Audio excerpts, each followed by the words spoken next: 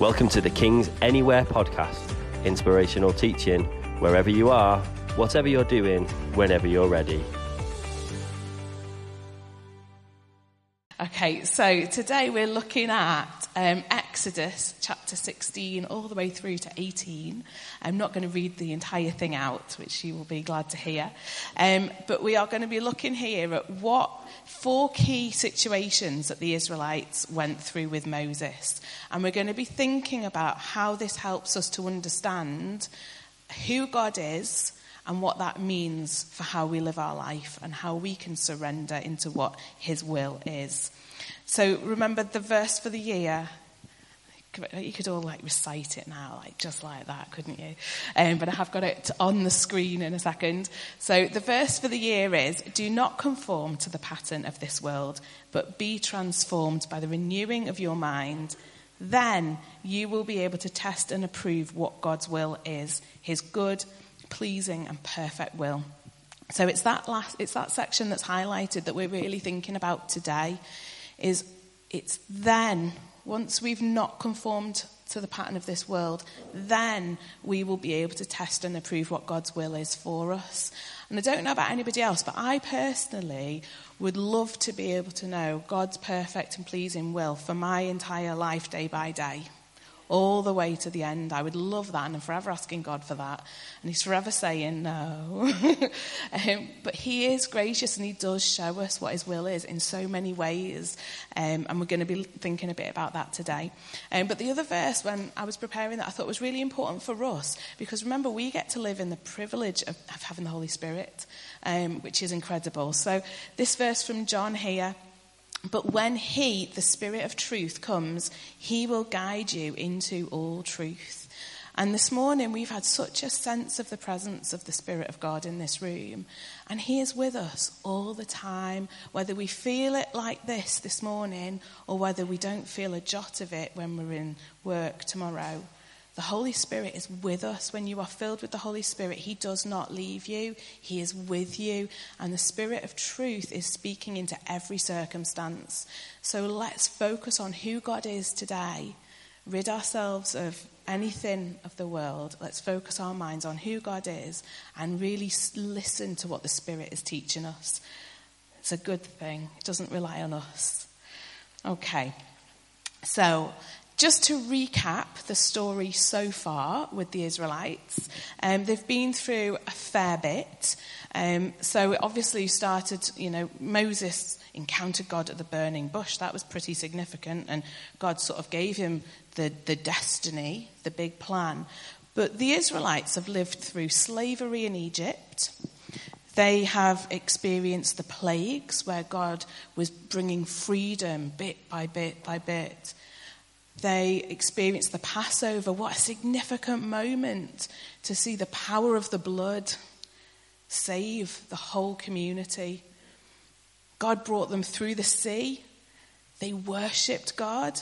They experienced the bitter waters. Remember that a couple of weeks ago when Darren was teaching about when they came to the bitter waters and they were grumbling and they were like, what is going on? And then they were refreshed at Elim. They've been through quite a journey, and this isn't a long period of time. These things actually weren't, they were quite close together. So they've been through quite a journey. And we're going to start now looking at Exodus 16, verse 1 to 5, and we're going to see what happens next. Okay, so what has changed? Let's see. So the whole Israelite community set out from Elim and came to the desert of Sin, which is between Elim and Sinai, on the 15th day of the second month after they had come out of Egypt. In the desert, the whole community grumbled against Moses and Aaron. The Israelites said to them, "If only we had died by the Lord's hand in Egypt." Then they were sat round pots of meat and ate all the food we wanted, but you've brought us out into this desert to starve this entire assembly to death. Then the Lord said to Moses, "I will rain down bread from heaven for you. The people are to go out each day and gather enough for that day. In this way I will test them and see whether they will follow my instructions. On the 6th day they are to prepare what they bring in, and that is to be twice as much as they gather on other days. Okay, so not much has changed, to be honest. They're out there, and again, they're grumbling. They're saying, oh, we're hungry. Yes, we might be freed from Egypt. Yes, God might have given us water that we can drink. Yes, all these things have happened, but we're hungry now. Oh, we shouldn't have ever left slavery. We were better being treated as slaves, everybody being, massively abused. People were being killed. It was a horrible circumstance. Oh, but we're remembering the food that we used to eat, sat around those pots when we were in slavery. That food was pretty good. They've forgotten what they left. They've forgotten the experience of that slavery so quickly. And now that they're in a bit of a challenge situation, and it is a challenge if you've not got food, it is challenging. But they're in this challenge and they forget to look at who's rescued them. And they're saying, I'm hungry, we shouldn't have ever left. This reminds me of when we sit there, and I think we all do it, where we kind of get, it's a bit hard, this, having to have this rhythm. I'm going to pray every day, I'm going to read the Bible every day. Oh, wouldn't it be nice just to have a lie-in on a Sunday and to not have to constantly be the different one in my group of friends and just be like everybody else. Oh, wouldn't that be sort of a way off? We forget the freedom that we have. We go back to the idea of what we think that was like before we were made free. It's not that. It's not. We get lied to and we get deceived, tempted back into our old life. They were grumbling. They were not best pleased. So, the quail and the manna. So God had this incredible plan, didn't he? So he wouldn't have been best pleased about them grumbling, and he says so elsewhere. He wasn't best pleased with them, but he still provided the quail and the manna. Now, we're not going to read through this whole passage because we're not going to read through 3 chapters today, but when the Israelites were grumbling and they were hungry, God met that need by providing a whole mass movement of quail. Right? There was a migration of quail coming across that land. And there were millions of these birds, millions of them. And what happens, because it was happening up until the mid-1900s, is every year the quail would migrate across this land. And because it's a big journey that they take, they have to come in low and land to rest, and then they take off again. And just at the right time and just at the right spot, this entire group of quail, what's the word I'm looking for, not group, flock, thank you. This whole flock of quail came right down low so the Israelites could take hold of the meat they needed, and there was more than enough for every member of that tribe. There was more than enough. Now, what's interesting is, so these quail have been doing this every year for donkey's years. And they do this every year, exactly the same path. Now, the theory is, looking at the maps, that they would have had to come slightly out of their normal migration pattern to be exactly where they need to be for the Israelites who were hungry. And in order for them to have been on that line where the Israelites were, they would have had to change direction 2 days beforehand. So before the Israelites started grumbling and crying out for food, God already had a plan. He'd already put it into action 2 days beforehand and moved the winds to redirect this whole flock of quail to meet that need. If ever we doubt God's provision, who is he? Who is God? He is the author of all creation, everything. He moved an entire flock to feed the grumbling Israelites. And then the next day, he created something brand new. He's like, all right, I'll give you some manna. We don't really know what that is. It's still really a mystery. But God was like, I'm going to bless you, and every single day that you need this, I'm going to bless you with food. You're going to have this manna. Right until they actually leave the wilderness. They get that every single day. We get that every single day. We get God. We get him. We get the meat, the daily bread. We get God, we get his presence, we get his word, we get his church. Every day, God provides for us. And if ever we doubt this, let's go back and see who is the God we serve. The God we serve created everything out of nothing. The God we serve called Moses and equipped a very underconfident, anxious man to lead an entire generation. The God we serve moved the winds so a whole flock came. Millions of birds fed them right in the right moment, right in the right time. Our God sees us, he hears us, and he answers our call. Isn't that amazing? It's incredible. Now, looking back at Romans 12:2, when we're thinking about the quail and the manna, it is easy, isn't it, sometimes when we're in a circumstance like they were in when they were hungry, we get fixed on that moment of challenge and we forget the big picture.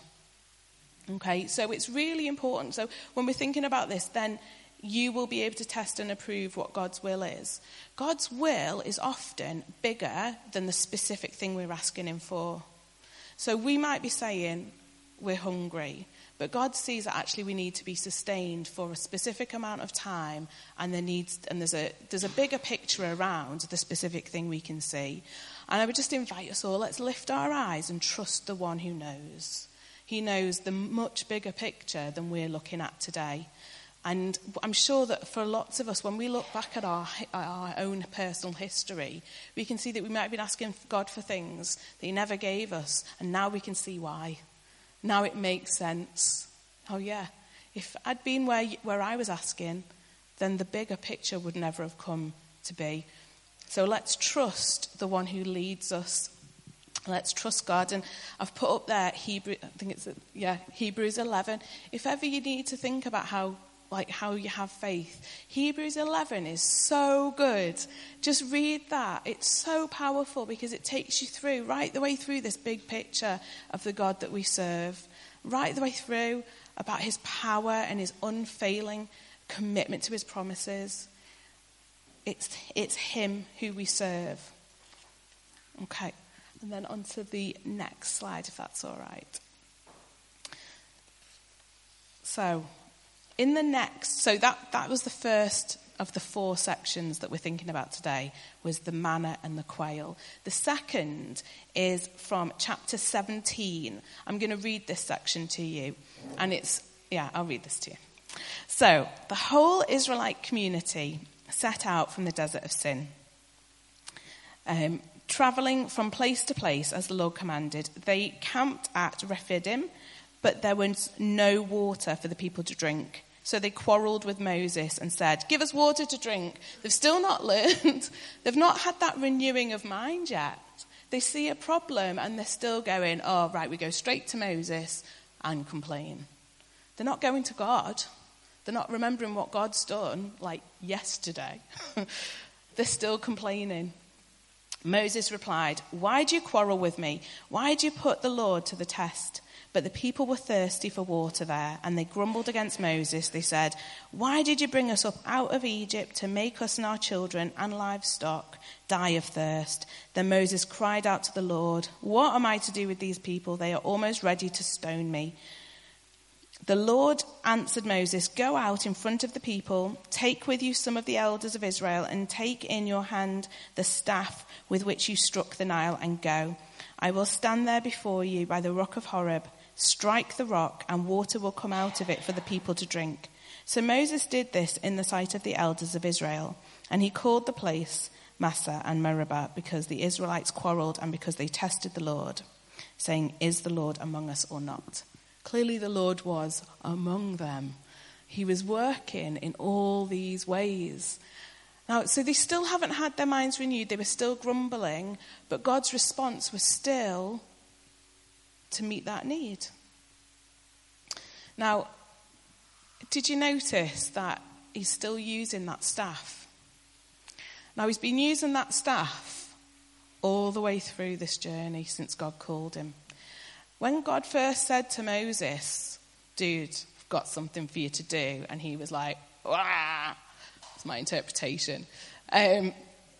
God said to him, right, what's in your hands? And he went, a staff. And God used that staff. And he's using it over and over and over again. And I want to ask you today, what is already in your hand that God is asking you to use? Because there's something there. And you might think it's just a bit of a crutch. You might think it's nothing significant. But God wants to use what's already in your hands, and he's going to do miraculous things with it. If God can do that when Moses raises, when he lifts up his staff and when he hits a rock with it and water flows out, enough water for this whole group of people to drink, what can he do with what's in your hand? What gifts has he given you? What people groups has he placed you in? What skills have you got? Ask God, what is it that's in my hand? What would you like me to do with this? Now, the other thing to note here is, in the Bible, we see that Jesus is referred to as a rock. And if you have a look at 1 Corinthians 10, it talks about Christ being the rock. And when we think about this picture of this rock that Moses strikes and water flows out, water in the Bible is often a picture of the Holy Spirit. Now, when Jesus Christ was struck, when he was put on that cross, and when he was killed, and he died for our sins, he was struck and the Holy Spirit was poured out for the whole church, for all the believers, for you and for me. And that is a refreshing, ongoing flow of the Holy Spirit for us. That flow never stops. That picture of the throne room of God and the Spirit pouring out, that is continuous. And the Holy Spirit is continuously flowing in us and out of us. And that is because of the sacrifice Jesus made. Christ was struck, and we get to stand in the refreshing glory of that because of his power of his resurrection. Okay. The third part of this section is from chapter 17, and this is where the Amalekites come and attack the Israelites. Now, they come and attack, and I'm not going to read this section, but the Israelites don't grumble this time. So that's pretty good. That's news. So they don't grumble. I know. They're learning. They're beginning to have their minds renewed, perhaps. And so they're not grumbling. And Moses has a plan. And he sends Joshua out into the battle. The ones trained up to fight will go out to battle. And Moses has a different role. So let me just find it. So it's Exodus 17, verse 10. So Joshua fought the Amalekites as Moses had ordered, and Moses, Aaron, and Hur went to the top of the hill. As long as Moses held up his hands, the Israelites were winning. But whenever he lowered his hands, the Amalekites were winning. When Moses' hands grew tired, they took a stone and put it under him, and he sat on it. Aaron and Hur held his hands up, one on one side, one on the other, so that his hands remained steady till sunset. So Joshua overcame the Amalekite army with the sword.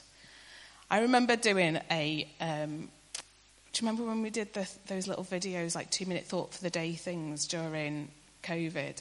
I remember doing one of these when I walked into my kitchen one day, and Phil was in the middle of renovating it, and he was trying to replace the ceiling. And so, Phil, who was it? Was it Mike and Gaz? They were basically all stood on chairs and on countertops trying to hold this, like, panels on the ceiling. And I was like, Moses. I remember doing like a 2-minute video on that. But we need each other, don't we? God is calling us all to a position in his army. So for some of us, we need to be out in battle. We need to be leading the charge, perhaps in battle. But God is calling us each to different roles. Aaron and Hur, decent guys, God was using them, and their job was to hold up Moses' hands. Now, you might think that was a bit mediocre, a bit beneath them. But that was vital, because if his hands had fallen and they'd taken their eyes off God, then it was over. They were finished. So some things that God might be asking you to do that you think is a bit mediocre and possibly beneath you might have such kingdom impact that you're not aware of at the time. Do whatever he's asking you to do, and do it well. And our battles can look so different, can't they? Some of us are battling huge things. And in fact, some of us might actually have different understandings and experiences of what huge is. But in every single battle, God has a plan. And he has a way forward, and he's always with you, and he's never going to leave you. And the Holy Spirit is there to equip you. And church, we've just done membership, right? And we are in this together, aren't we? We're in this battle together. No matter what comes against us, no matter how we might feel, we're in this together. And do you know, John, you really blessed me today, because I was sat there on the floor, and you just put your hand round me. And I'm going to cry again. I'm not going to cry again. But when you put your hand around me, I just felt so safe and loved and blessed to be part of this family. And I don't know if you realised that was a big thing, but that was as significant as being prayed for before, because God spoke through that. And if ever if ever you're in a battle, let's come together and support each other, because God moves in ways we do not get, but it is powerful. Never underestimate your significance. Okay, so let's trust in who God is, and trust in that surrender at all times. So part 4 of this story is Jethro. So Jethro is Moses' father-in-law, and they have a long relationship of shepherding. And so that is how Jethro really related to Moses, because Moses looked after his sheep. And then suddenly, Jethro comes along to visit, and he's just like, Moses goes, right, Dad, let me just explain what's going on. And they sit down and they have this whole chat where Moses fills them in on what's gone on in Egypt, how God's brought them out, all these different things. And Jethro's like, wow, that's pretty intense shepherding. That's pretty good. And he's really proud of him. He thinks this is an amazing thing. And so Moses brings him in and shows him how everything is working within the whole community. And he has some advice. So Jethro already had faith in God. He already believed in God. But he observed what was going on with Moses, and he noticed that Moses was getting worn out, that things were not working efficiently, and he gave Moses some really good advice. So that instead of Moses having to sit and hear every single issue that was going on within the community, he was to appoint other leaders who would maybe head up smaller groups, different size groups, and they would listen to all the issues, and they would bring anything major back to Moses for Moses to get some advice from God about. And that was great advice. Now, Moses could have gone, do you know who I am? Like, I'm the one that God spoke to at the burning bush. I'm the one that's done this. But he didn't. He went, actually, mate, yes. Like, that's really good advice. I'm going to take that on board and implement that straight away. And that had a big impact on that whole community. And it's really important that whatever we're doing, we are teachable and we are able to together support each other and give advice and look for the wisdom in that. So it might be that you're a missional community leader and somebody in your missional community comes and says, I've had an idea about how we might do something different. They're not complaining about you, and they're not challenging you, they might be bringing something really wise that we've not thought of. We don't have to do everything on our own. That's why we're as teams. So let's listen to each other and move forward together. It's surrendering our control, isn't it? Surrendering that authority in all things. So I am whizzing through things because there's some specific things that I really felt God wanted to say today, and it has been brought already, some of these things. But on this last slide, trust and surrender, I really feel like God is asking us to think about who he is. Who is God? What do we know him as? Do we know him as our father, as our friend? Do we see him as a guide, a lead? What do we know of God? What do we know of him through this story of Moses? There's so many things of who God is that we can see through this story of Moses bringing the Israelites out. What do we know of God through our own stories? He forgives, doesn't he? He redeems. He brings us out of darkness and into light. Who God is changes how we think. And that's what this Romans 12:2 is all about. When we look at God, he renews the way that we think. He changes our perspective. So anytime we face a need or a battle, instead of grumbling and going, this is really hard, we go, I remember who God is. And I'm going to surrender my control. I'm going to surrender my expectation. God, you've got it. Guide me, show me. That is why we can surrender, because of who God is. A few days ago, it was at Seedbed, and we were praying in a little team, and I really felt like God showed me a picture of the burning bush and Moses and this holy ground. And it was this recognition of who God is. God is holy. He is holy. And the contrast between sin and God is vast. And I suddenly had, that queasy feeling in your belly where I was just like, ooh, God's holiness deserves complete surrender. And I was on my own because I was doing the group on Zoom, so nobody could see me. Hannah was in the Zoom. I don't think you could see me, but I took my shoes off while we were praying. And so I took my shoes off in the little room because I was thinking about this burning bush and holy ground. And so I was just stood there like this praying, and suddenly I realised, now that my shoes weren't on my feet, I could feel everything.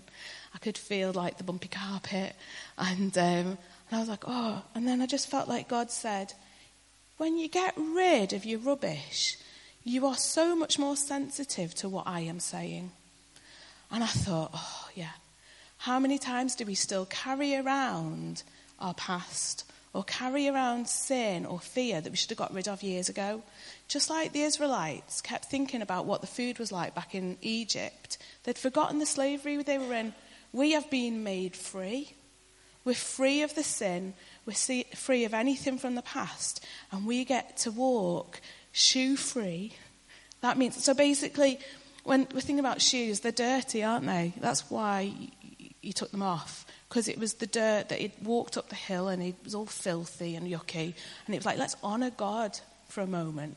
So when I think about taking my shoes off, I'm thinking, anything that's not of God, anything that's my flesh, that's, not good thoughts or whatever it might be, I don't want that. I don't want it anywhere near me. And, actually, there's in Psalm 103, I'm just going to read it, because God has something to say about our sin. He says, well, first of all, it says that God is the one who forgives us, heals our diseases, redeems your life from the pit, crowns you with love and compassion, satisfies your desires with good things so that your youth is renewed like the eagles. If God's going to do all that, I don't need this. And then it goes on to say, for as high as the heavens are above the earth, so great is his love for those who fear him. As far as the east is from the west, so far has he removed our transgressions from us. God brought the Israelites out of slavery.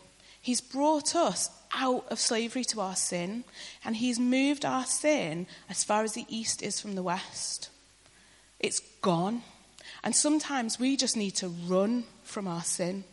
Sometimes we just need to go, I am not doing this anymore. Those deceptions, those lies, that stranglehold, it's gone. And sometimes you might look a bit stupid. Sometimes you might feel like if you've got to run out of a pub because you know that there's something in there that's tempting you, people are going to be like, what are you doing? Do you know what? Looking stupid's okay sometimes if it's going to bring freedom in Christ. He has made a way. He has made that way. And when you look at Romans 6, we are those who have died to sin.